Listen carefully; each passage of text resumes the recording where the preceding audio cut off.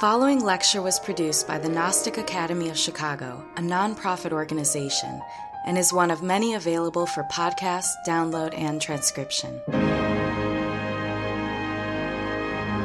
You can visit chicagognosis.org to find courses, articles, scriptures, commentaries, and other valuable resources that address a wide variety of spiritual subjects, interests, and needs.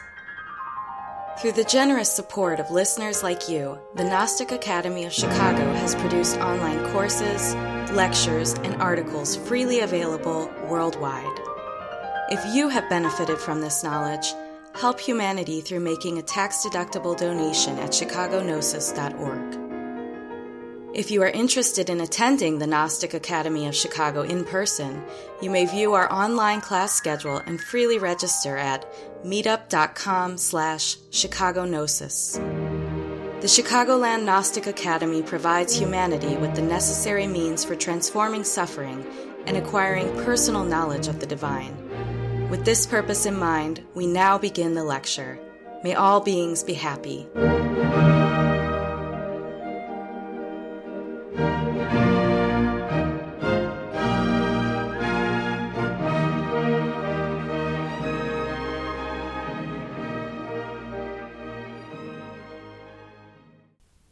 The title of this lecture is The Multiplicity of Self. And truly today, we're going to be talking about courage. Because to seek true and profound self-knowledge, to face the complicated and frightening multiplicity within our own psyche, requires tremendous courage. In this image, we see the Greek hero Perseus holding the severed head of the Medusa, the Gorgon, the monster. And on the Medusa's head, her hair was turned into hundreds of little serpents, representing, psychologically speaking, the multiplicity within our own psyche. Terrifying.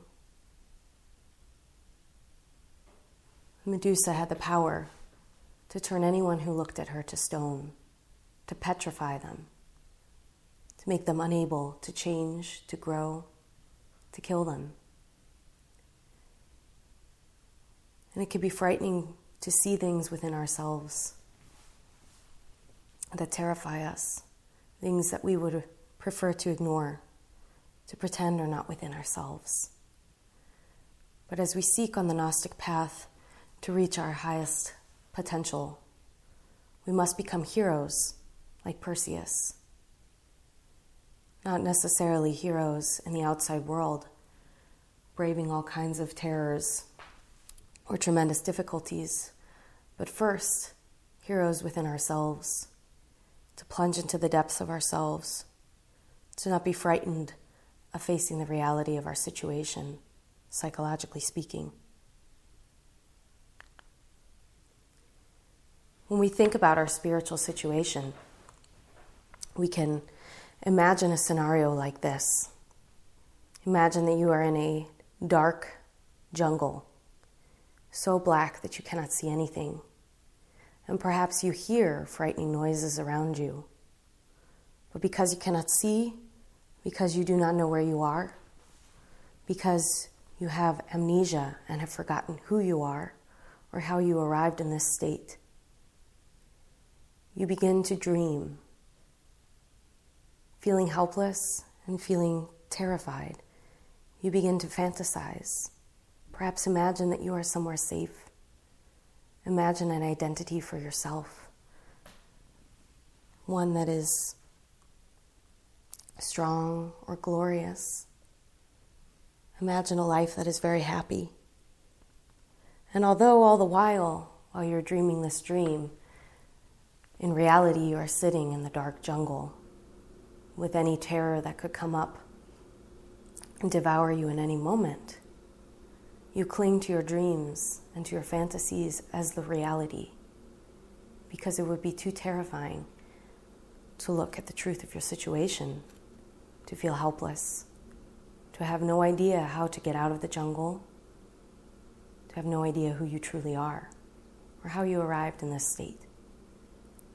And so this is a metaphor for our spiritual situation. Spiritually speaking, we know very little of our true self. We know very little of how we arrived in this current situation that we are in, or where we are going. And perhaps, spiritually speaking, we're not going anywhere. If we are blind, if we've lost our connection to our inner divinity, how do we find our way out? And that's why we need the courage to open our eyes, to pray, to seek answers, to be guided by our inner divinity out of our current situation. We must first see our reality, our spiritual reality. There's a quote by Gurdjieff. I'm going to read for you. He says, "Man's possibilities are very great. You cannot even conceive a shadow of what man is capable of attaining, but nothing can be attained in sleep. In the consciousness of a sleeping man, his illusions, his dreams, are mixed with reality. He lives in a subjective world, and he can never escape from it. And this is the reason why he can never make use of all the powers he possesses, and why he lives in only a small part of himself." We are asleep. We go about our days in a subjective world. Subjective meaning it does not have an objective truth, but rather is a production of our own perspective. And as we've talked about in the previous lectures of this course, our perspective can be very flawed at times. Let's say, for example, that you are at a work meeting and your boss seems grumpy and makes a comment to you. And you feel very certain that your boss is angry at you. So you spend the rest of your day avoiding your boss, hiding from him, or if you have to talk to him, trying to be very careful to make him like you, to make him think that you're doing a great job. And let's say that the next day you hear from a coworker that truly your boss was angry because some other misfortune happened. He recently lost a relative. Someone he cared about died. And so you had spent the entire day in a fantasy, in a dream, terrified or stressed out, doing all these actions to avoid your boss, to avoid that anger that you believed was there, when all the while it was a fantasy in your own head, a misperception of reality. In this example, we can see many times in many ways in our lives. But sometimes our dreams, which are mixed with our reality because of our subjective state of perception, can have a more positive slant to them. Perhaps you are trying to be friends with a new group of people. And every time you're around them, you think that they like you, you're making all these great jokes, and you are, in your own mind, really impressing these people. And then later on, you find out from one of them that the whole time they were very annoyed with you, that they were making fun of you behind your back. And what kind of pain does that cause for us when we have dreamed and believed that reality is a certain way, when the facts are actually otherwise? And that's why, as painful as it may be to break through the defense mechanism of our fantasy and to see our blind and helpless spiritual state, it is essential, it is crucial that we begin to work towards that. Because when we awaken, as Gurdjieff says, our possibilities are very great. If we saw reality as it truly was, and if we knew ourselves as we truly are, if we became aware of the wealth that is sleeping inside of us, inside of our consciousness, and we activated that, we would not even be able to conceive currently a shadow of what we would be capable of attaining. And as Gurdjieff says, because we are asleep, we can never make use of all the powers we truly possess in our soul. We live only in a small part of ourselves.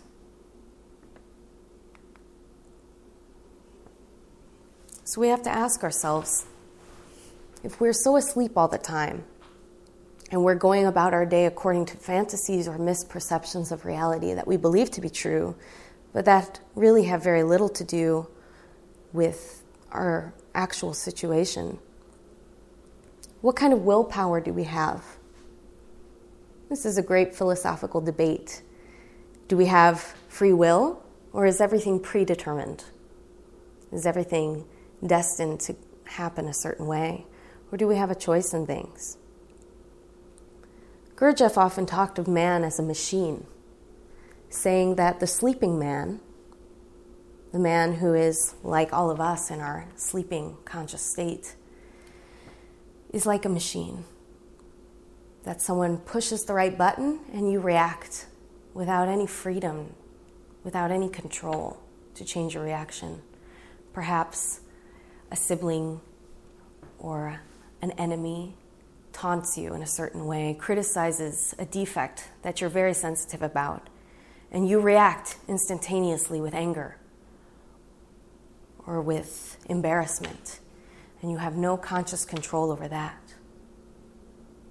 But even greater is our situation that many larger external forces, economic pressures, politics, our jobs, our education, all kinds of external situations become the larger mechanism within which we are trapped, without the freedom to do anything more than react to our external circumstances.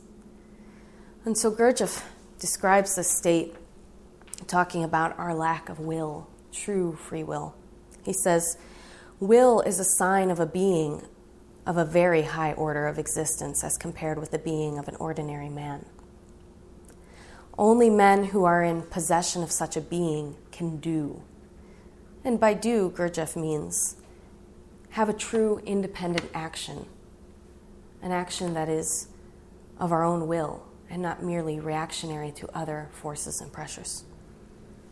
Gurdjieff continues, all other men are merely automata, put into action by external forces like machines or clockwork toys, acting as much and as long as the wound-up spring within them acts, and not capable of adding anything to its force.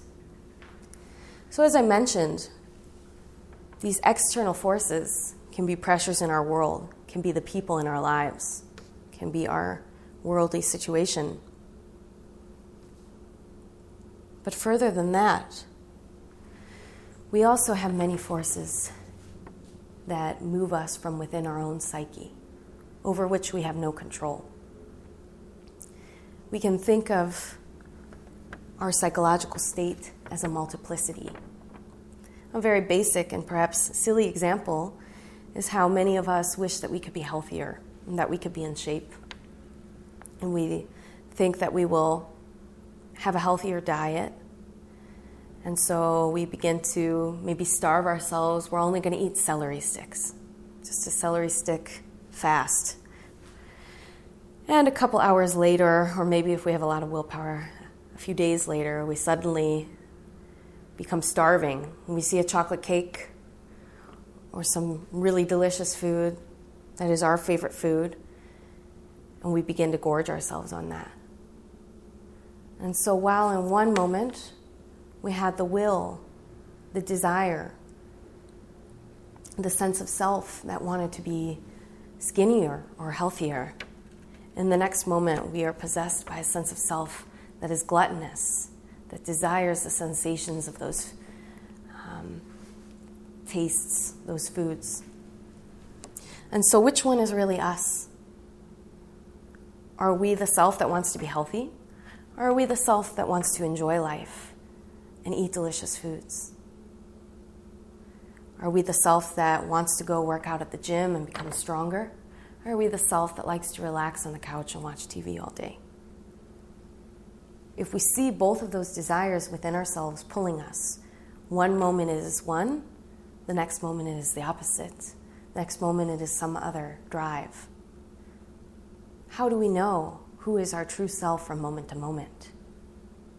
And as we slumber and shift ever between these states, between these different urges, we have the illusion of continuity. We have the illusion that there is one self always present there, when in reality, one moment we are so hungry and we're trying to get up so that we can go to the kitchen and prepare ourselves some food, but then in the next moment we're too tired and we just want to continue to lay in bed and not do anything. So which one is the true self? How do we know what is our true will? The founder of the Gnostic movement, Samael Aun Weor, wrote about this state of our existence. He said, "Many thousands of different individuals, different persons, eyes, or people who quarrel amongst themselves, who fight amongst themselves for supremacy, and who do not have order or concordance whatsoever, exist within each one of us."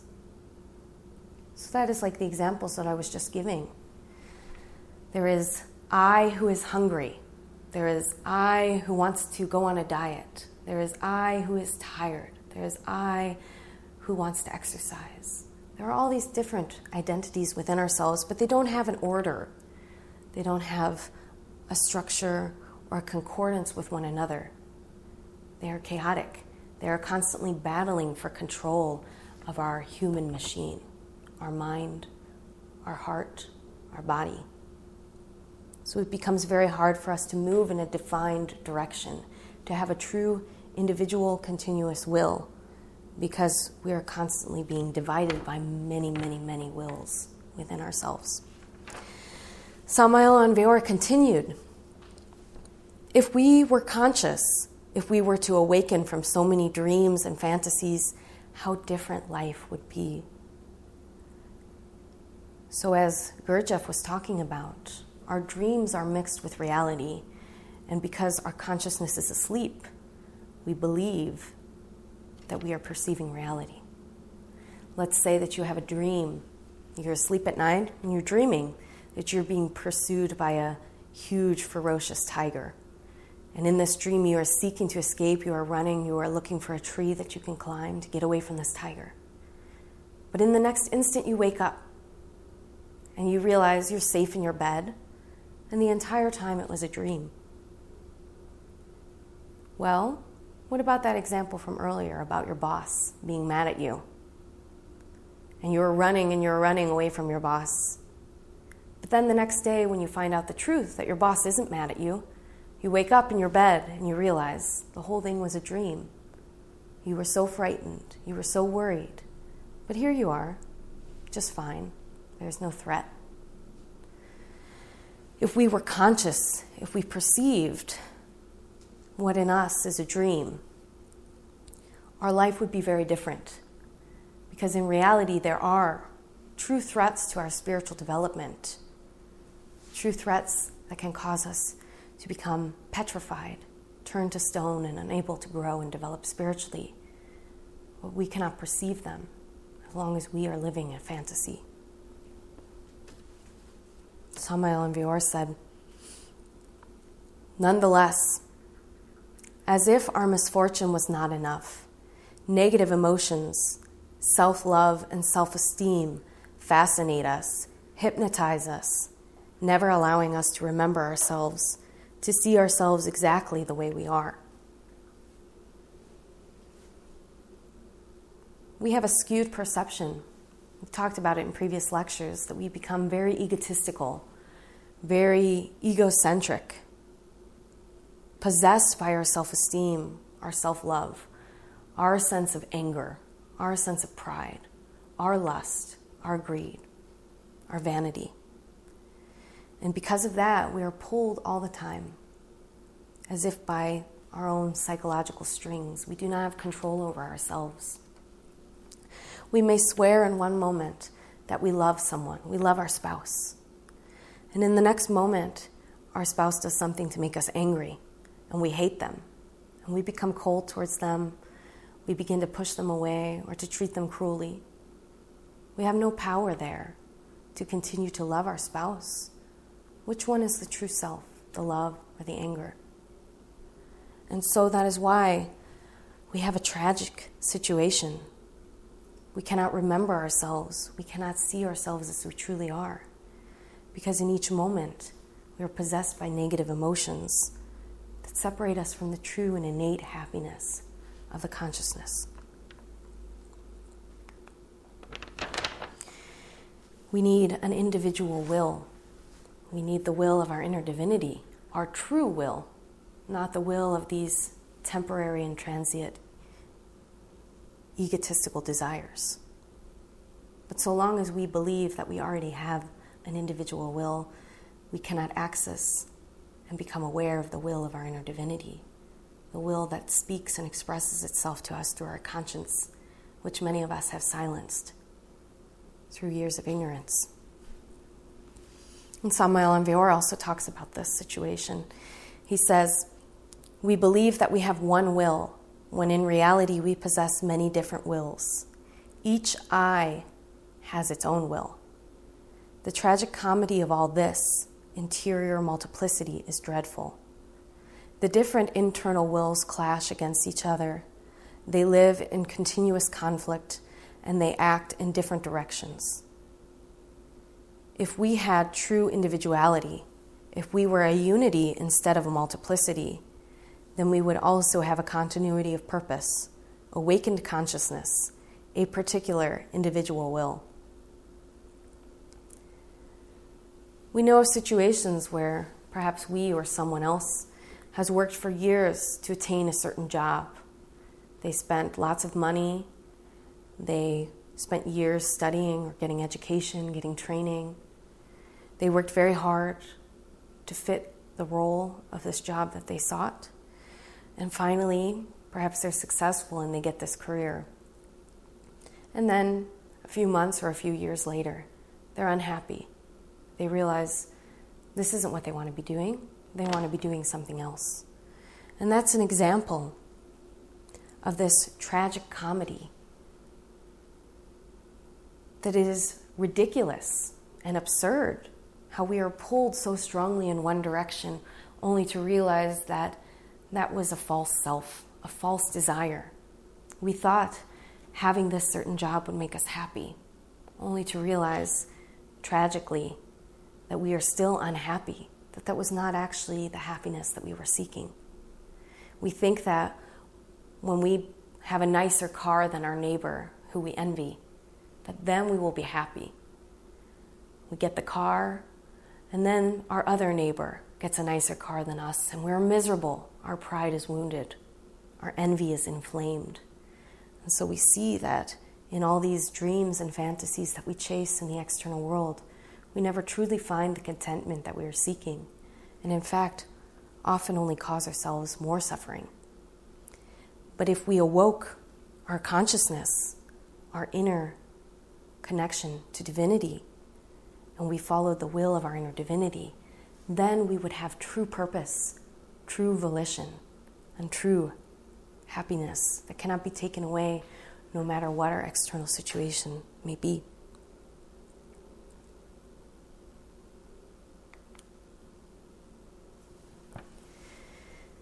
We're going to do an exercise because it's very important that we become aware of this within ourselves. I've been giving many different examples of that multiplicity, and perhaps some of them might resonate. But to truly psychologically observe this within ourselves is very important, because we need to, first of all, have the courage to face ourselves and to face our psychological situation, and furthermore, use that courage and use that sincerity with ourselves as a weapon to gain more and more self-knowledge. As Gurdjieff says in the following quote, "Try to understand what you usually call I is not I. There are many I's, and each I has a different wish. Try to verify this. You wish to change, but which part of you has this wish? Many parts of you want many things, but only one part is real. It will be very useful for you to try to be sincere with yourself. Sincerity is the key which will open the door through which you will see your separate parts, and you will see something quite new. You must go on trying to be sincere. Each day you put on a mask, and you must take it off little by little. What we want is to see directly in our own experience of life what is new, to comprehend things in ourselves that we had previously been blind to. We have many fantasies about ourselves, fantasies about our life, fantasies about other people in the world that we cling to, that we repeat. We think the same thoughts, we feel the same emotions, we have the same habits day after day after day. But when we awaken consciousness, we begin to perceive ourselves and reality in a new way. And that requires a lot of courage and a lot of sincerity. So in this exercise, we're going to use a technique of meditative self-observation that we learned about in previous lectures. It's going to be a little bit challenging and uncomfortable, but using our willpower, we're going to set this task for ourselves to be truly sincere and to see within ourselves something new. So go ahead and close your eyes. And for a few minutes, we will enter into a meditative state. First, we will become aware of our physical center, the sexual, motor, instinctive brain. Becoming aware of our physical body, relaxing and breathing deeply. Noticing any physical sensations in our body. Becoming aware of that, becoming conscious. Concentrating. Awake, alert, but relaxed. And next, we will become aware of our emotional state. Becoming aware of how we feel in this moment. Whether it is positive, negative, or neutral. Not judging it, just becoming aware.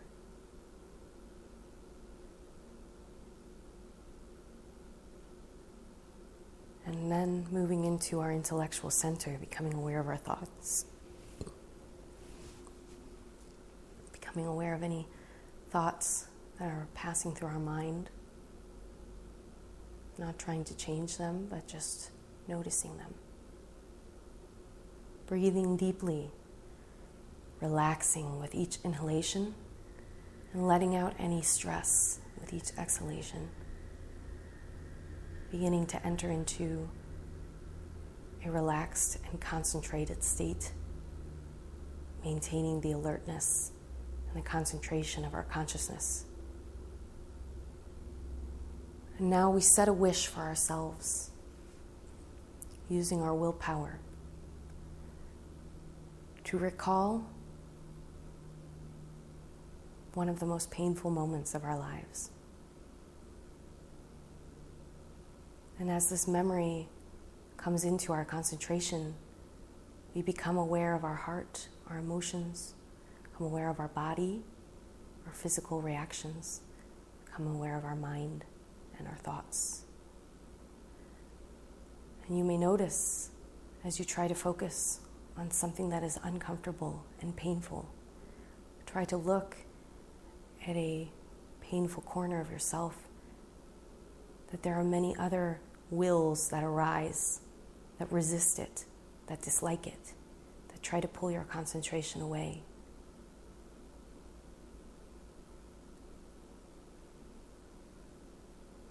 Because we do not like to look at ourselves, to face our suffering, but this is necessary.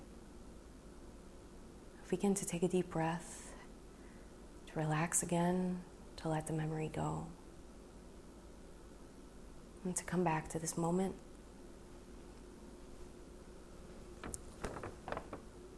So hopefully in that exercise you observed something within yourself, a division of wills, that when you set an intention to truly look at yourself, other wills arose but did not want to look, that were afraid, that were angry, that were hurt, that wanted to distract themselves or avoid facing reality. But as Gurdjieff says, sincerity is the key with which we will open the door through which we will see our separate parts and see something quite new. We cannot be afraid of ourselves, even the most painful things that we carry within us. We must be sincere each day, because our sincerity, our willpower, our courage is the key to overcoming the multiplicity within ourselves.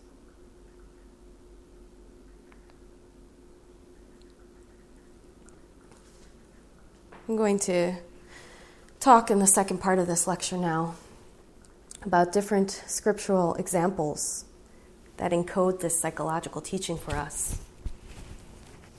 But we can see that this esoteric teaching has been present in traditions around the world for many hundreds of years or thousands of years. In the Bible, there is a story of a madman who wandered around the tombs. And if we look at this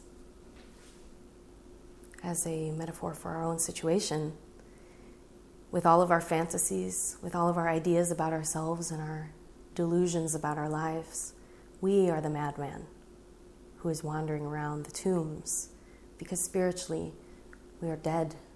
Spiritually we do not have life. And in the Bible, in the book of Mark, we see here that Jesus went to this madman who is possessed by many demons. And the madman said to Jesus, "What have I to do with thee, Jesus, thou Son of the Most High God?"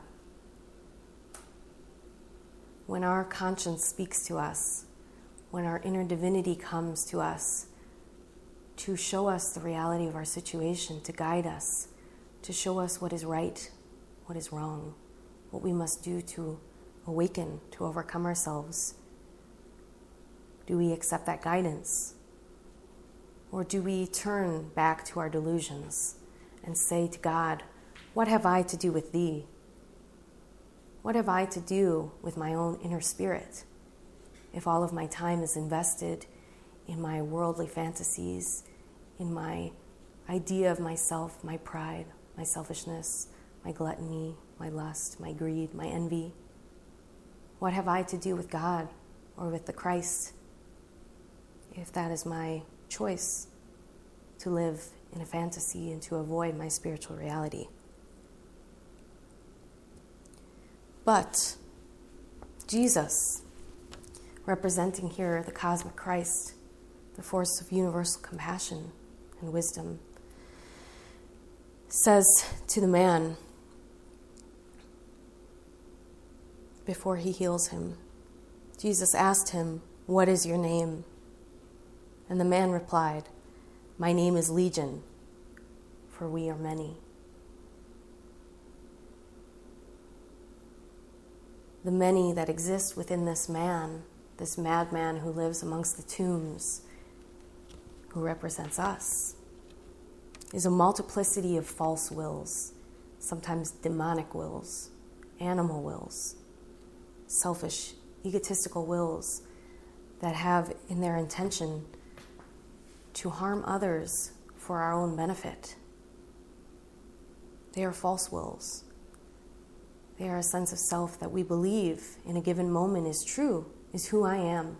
That in this moment, because I feel angry, this is my true will, and I will hurt the ones I love to avenge my anger. When a little while later, we feel remorse, we realize that we were controlled in those moments by the demon of our anger, and that it was not truly the will of our soul. But now, having hurt the ones we love, we must live with the consequences of having been possessed by a false I, a false self. But as we see in this chapter of the Bible, Jesus has the power to heal this man of his demons, and he casts them out and casts them into pigs, which run into the waters and are drowned. This is a deep esoteric symbol.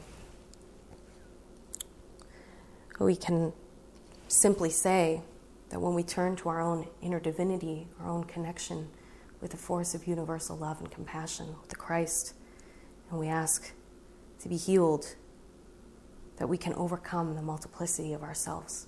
But that takes a sincerity of realizing that, as we currently are, we are possessed by many demonic wills.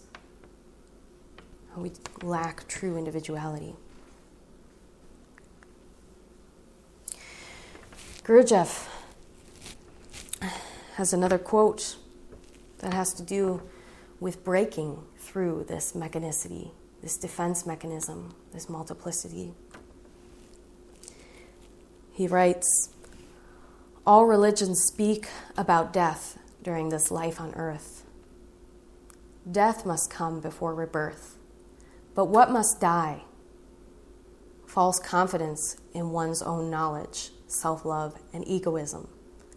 Our egoism must be broken." That egoism that I was just describing, a sense of self that has nothing to do with divinity, that has nothing to do with our spirit or our soul, that is false, that is multiple, that is divided, that believes that our anger is real, that our lust is real, that our envy is real, that our pride is real, and will even fight to the death to defend a sense of self that has no permanence, that has no continuity, that is here one moment and gone the next. This egoism must be broken, and can be broken by our sincerity and by working with the force of Christ. Gurdjieff continues, "We must realize that we are very complicated machines, and so this process of breaking is bound to be a long and difficult task. Before real growth becomes possible, our personality must die. If we want the growth of the soul, we have to invest energy into our soul. And if all of our energy is poured into 1,000 different directions that have nothing to do with the growth of our soul, we will remain stagnant. We will remain fueling a false identity, a false personality. In order for our soul to be born again, for us to be reborn, our false self must die." And this is something we've touched on in the previous lectures, which ties into this topic today as well. There's another example from the Hindu tradition. In the scripture of the Bhagavad Gita, Krishna, who is a representation of Christ, the Hindu Christ, comes to the battlefield to help the hero of the story, Arjuna. Arjuna is a representation of our own human soul, the true willpower of our soul. And in this battle, Arjuna asks Krishna to pull his chariot in between the two armies, the army with whom he fights and the army whom he fights against. And he looks on both sides of the battlefield, and he sees on both sides people who were once or currently are his friends, his relatives, his children, his grandparents, his brother-in-laws. He sees his beloved friends and relatives, and he loses heart. He loses courage. He loses his strength. And he says to Krishna, "I cannot fight. It would be better for me to die than to kill these people whom I love. How can you ask me to fight this war? Now, this is a psychological symbol for our situation.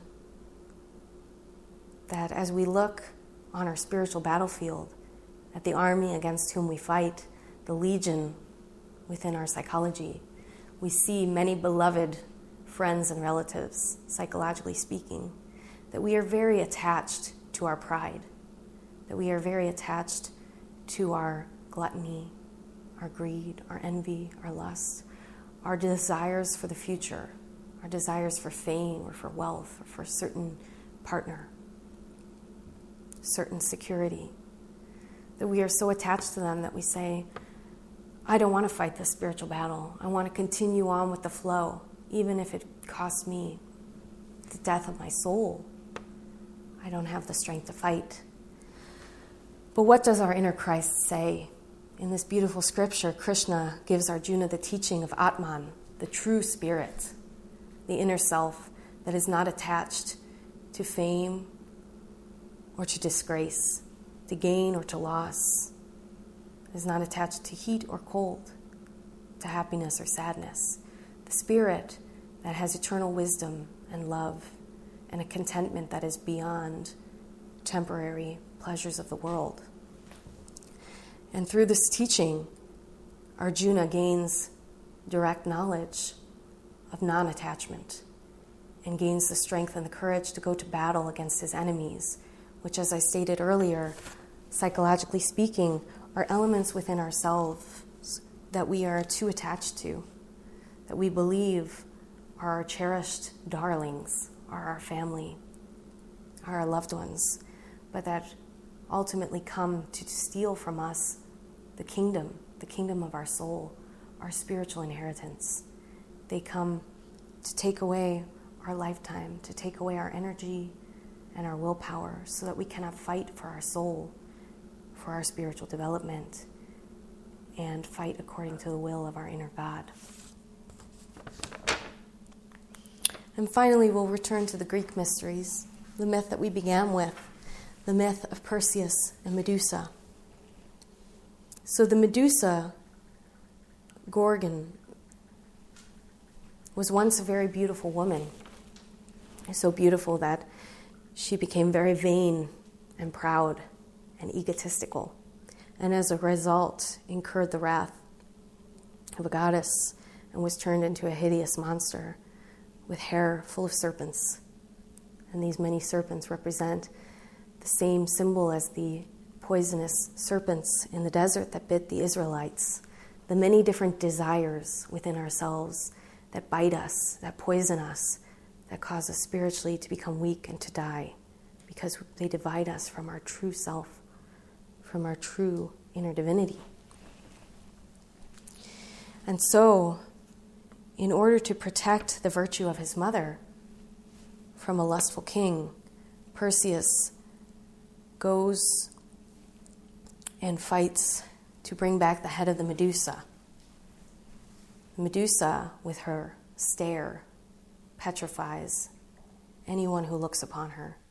And many warriors have gone to fight her, and in looking upon her horrible, terrifying face, have been turned to stone and have perished. Spiritually speaking, when we look at ourselves, we must not get identified. We must not get attached. We must look at ourselves with serenity, with courage. Look at ourselves from the perspective of our inner divinity, who is not attached to any outcome, but can see reality as it truly is. So in order for Perseus to defeat Medusa, he is given by Athena a polished shield, a shield which allows him to see the reflection of Medusa and to kill her without looking directly upon her. And symbolically, this represents our need to enter into a meditative state in which we are not identified but can reflect on ourselves from a higher perspective, can destroy our enemy. Because when we sit to meditate, we can separate from the egotistical desires and enter into communion with our inner divinity, which gives us strength to see reality. But as stated in the earlier example, when we are fused with a given desire, when in that moment we become so identified with our anger that we do horrible things, say horrible things to the ones that we love, then we are defeated. We are spiritually killed by our inner enemy. And that's why we need that separation, the polished shield of our own self-reflection. Now, to cut off the head of the Gorgon,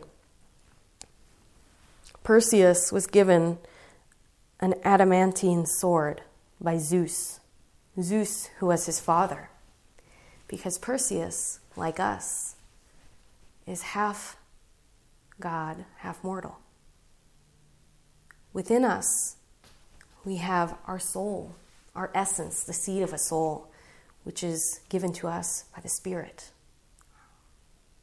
Our spiritual identity, our inner divinity.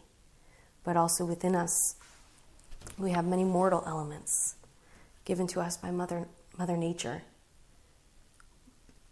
A physical body and internal bodies and vehicles that were given to us by nature. And so we must work with the sword of willpower, which represents the willpower given to us by our inner spirit, of our spiritual nature, to cut off the head of the beast, our psychological enemies.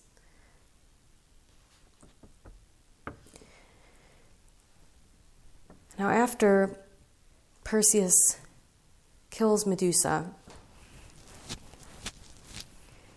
he must put on the helm of Hades. Hades is the king, the lord of the underworld. And this helm of darkness allows Perseus to hide from the other enemies that come, the other Gorgons that come to destroy him when they find out that he has killed their sister. This represents that facing ourselves and cutting off the head of Medusa is just the beginning of our battle. But what we have to use to protect ourselves for the further battles after that is the helm of darkness. Because when we have faced the darkness within ourselves, we receive the gift of Hades, the gift of the Lord of the underworld, and that now we can protect ourselves because we know when we have faced the worst in ourselves. And so we have the courage and the ability to fight and conquer other forms of evil.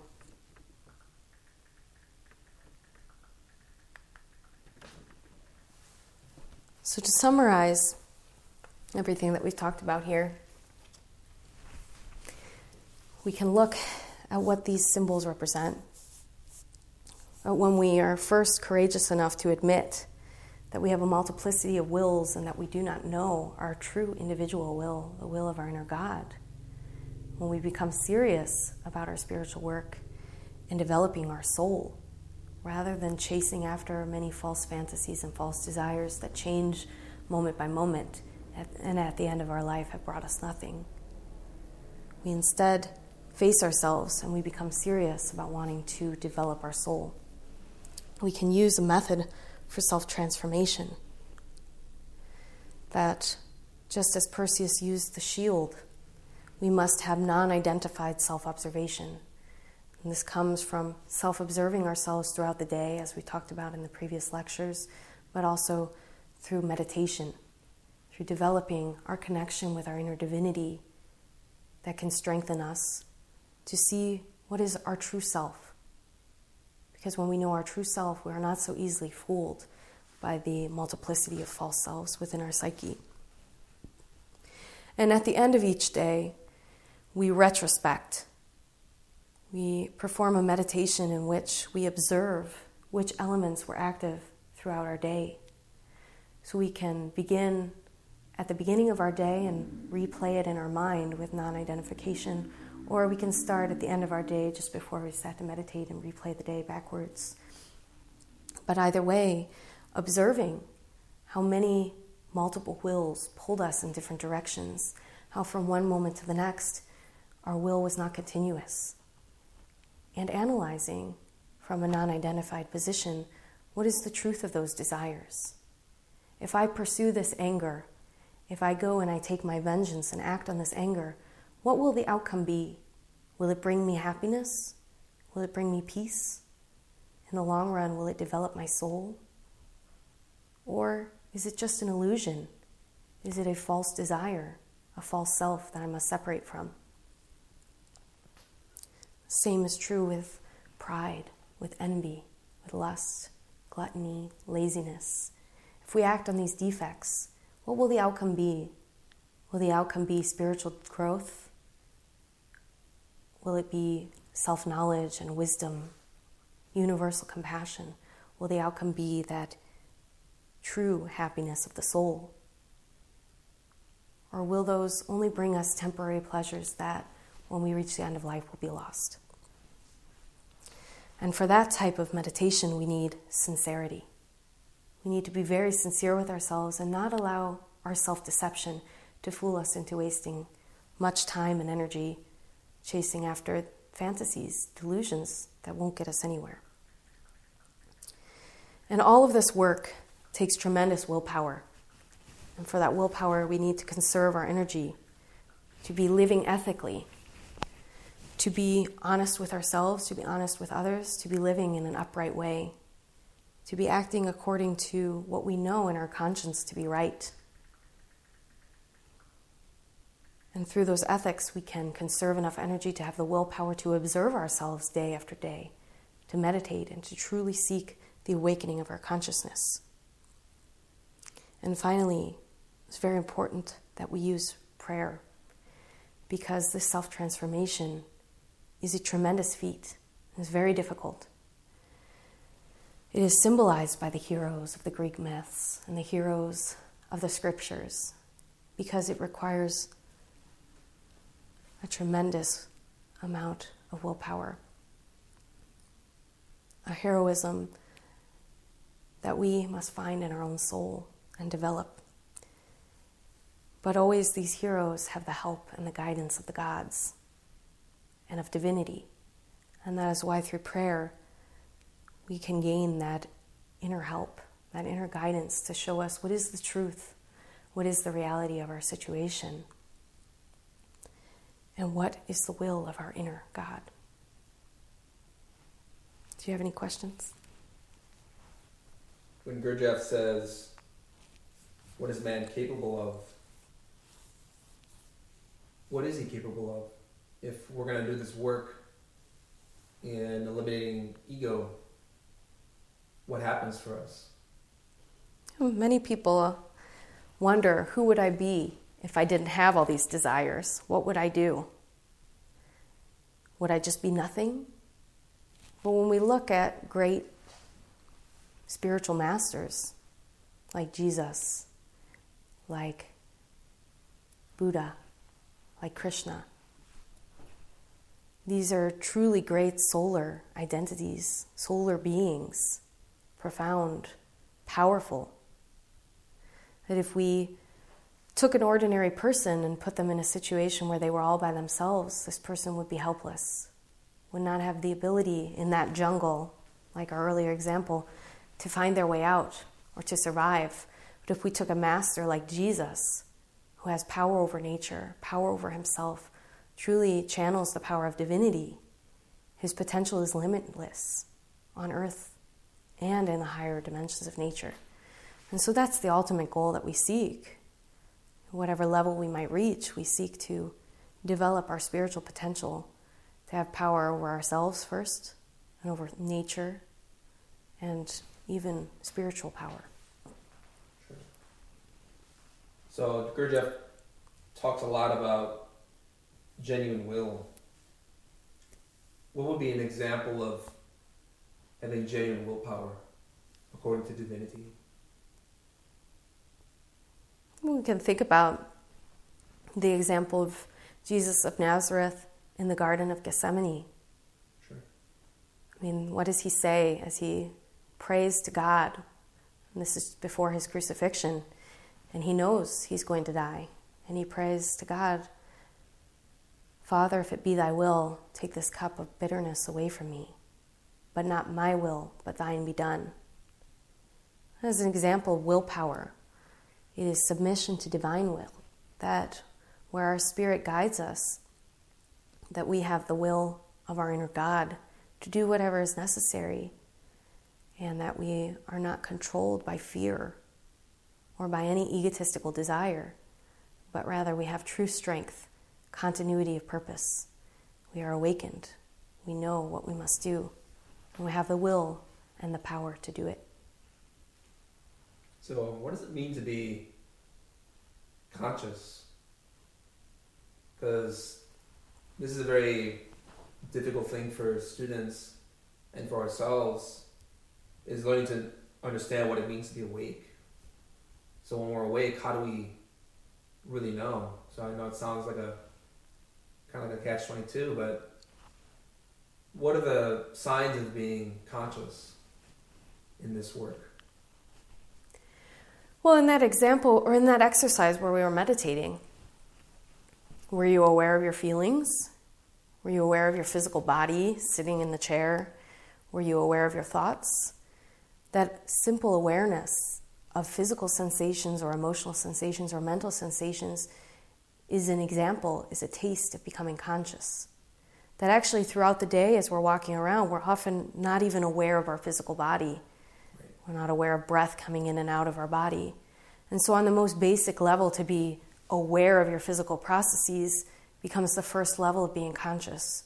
And then as we become aware of our more profound psychological depths, our thoughts or emotions that were previously unconscious to us, as we work more and more in meditation, then we are awakening more and more. We might even perceive things that are extrasensory, develop spiritual senses, to be like telepathy, clairvoyance, clairaudience, to be awakened when we are asleep at night, to be awakened in the astral plane. These are examples of awakening, but it happens degree by degree. So, what does it mean to be asleep and hypnotized? Because I know we talk a lot about different identities and wills. How is it that our sense of self makes us dream or makes us unaware of ourselves or unaware of things? Mm-hmm. Well, I think I gave an example too of being, having a misperception of a situation with our boss, right? Where we believe that our boss is angry. And so we go about our day acting according to that belief. Now, the reality is that our boss isn't angry at us, was having a bad day because of some other situation that we didn't know. But in this state, this subjective reality, this subjective world of our own psychological perspective, we believe it to be true. And so we are going about acting as though that is the reality, when the reality is otherwise. And that's because we are asleep, because we think we are perceiving reality, but truly we are filtering reality through our own egotism, our own fear that our boss would be angry at us, for example. Right. And it's just like the dream with the tiger chasing us. That when we are asleep and we're having a dream that a big tiger is after us, we believe it's true and we're running like mad and we're trying to find a tree, we're trying to escape, right?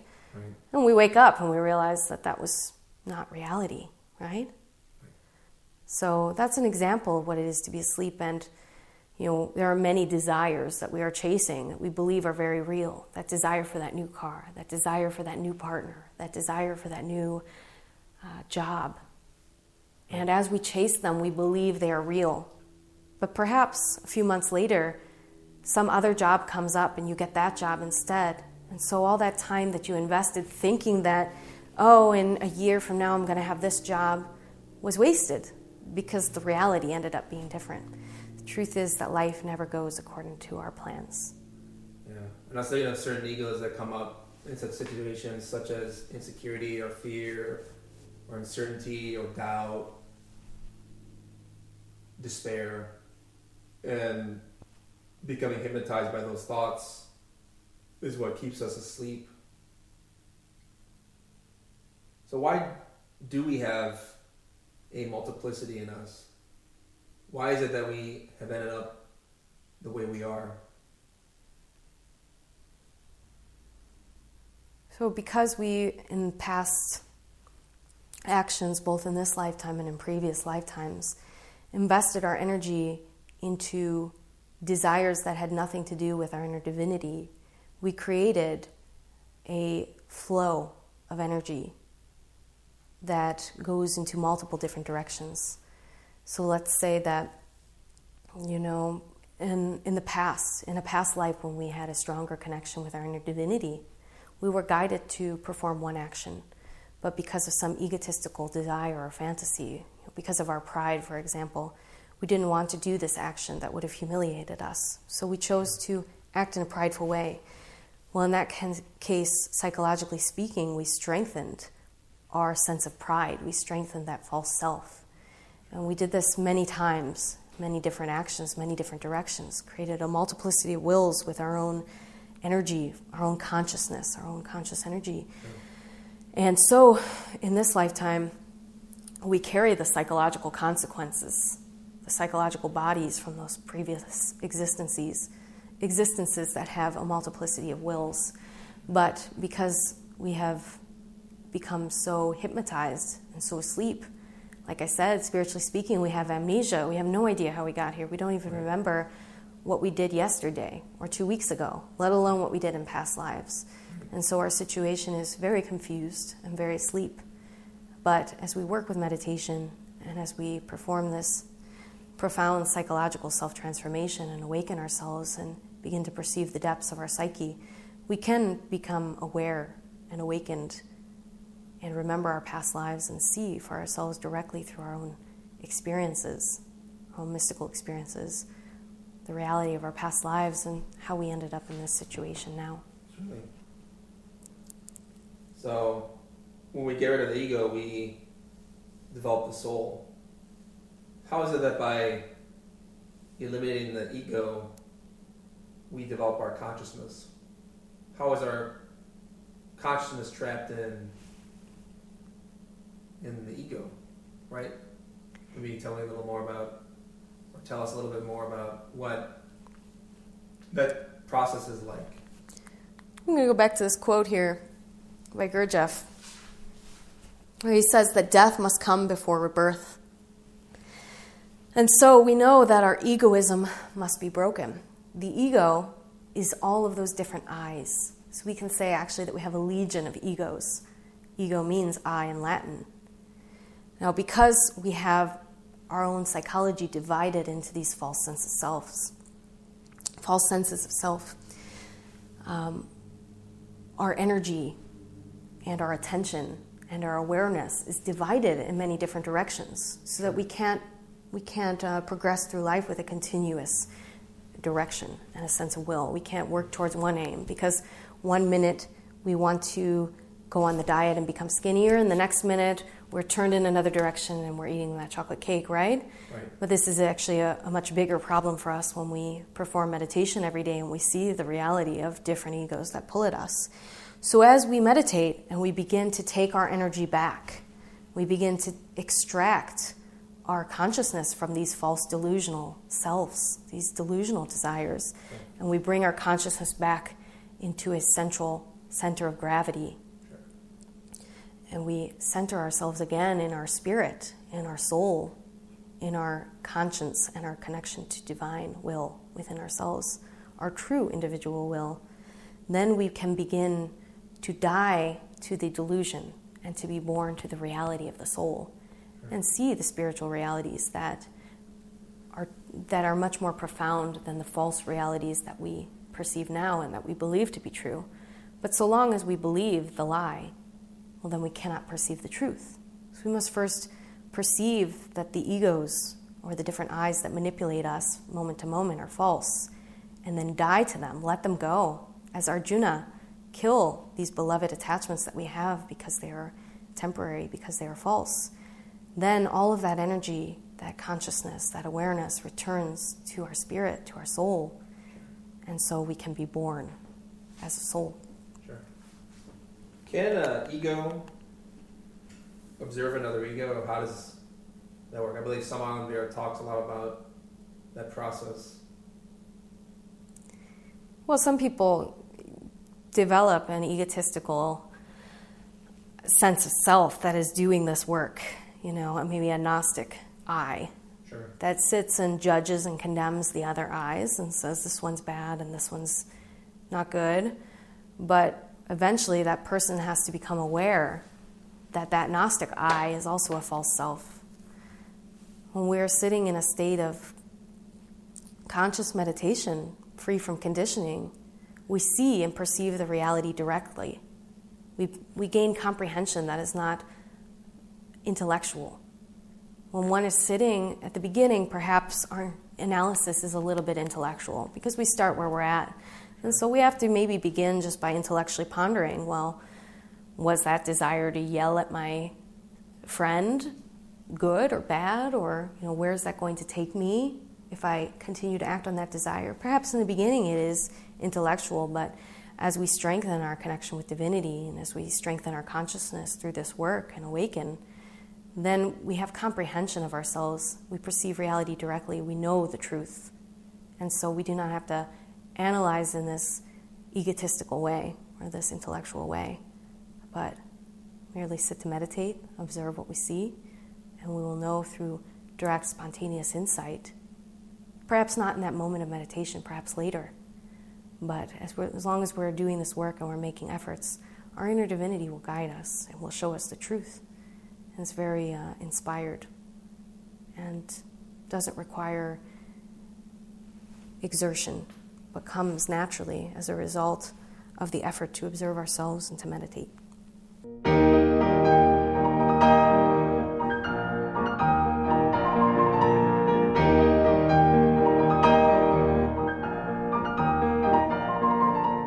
To learn more about the knowledge covered in this lecture, we invite you to study the books available through Glorian Publishing or GnosticTeachings.org.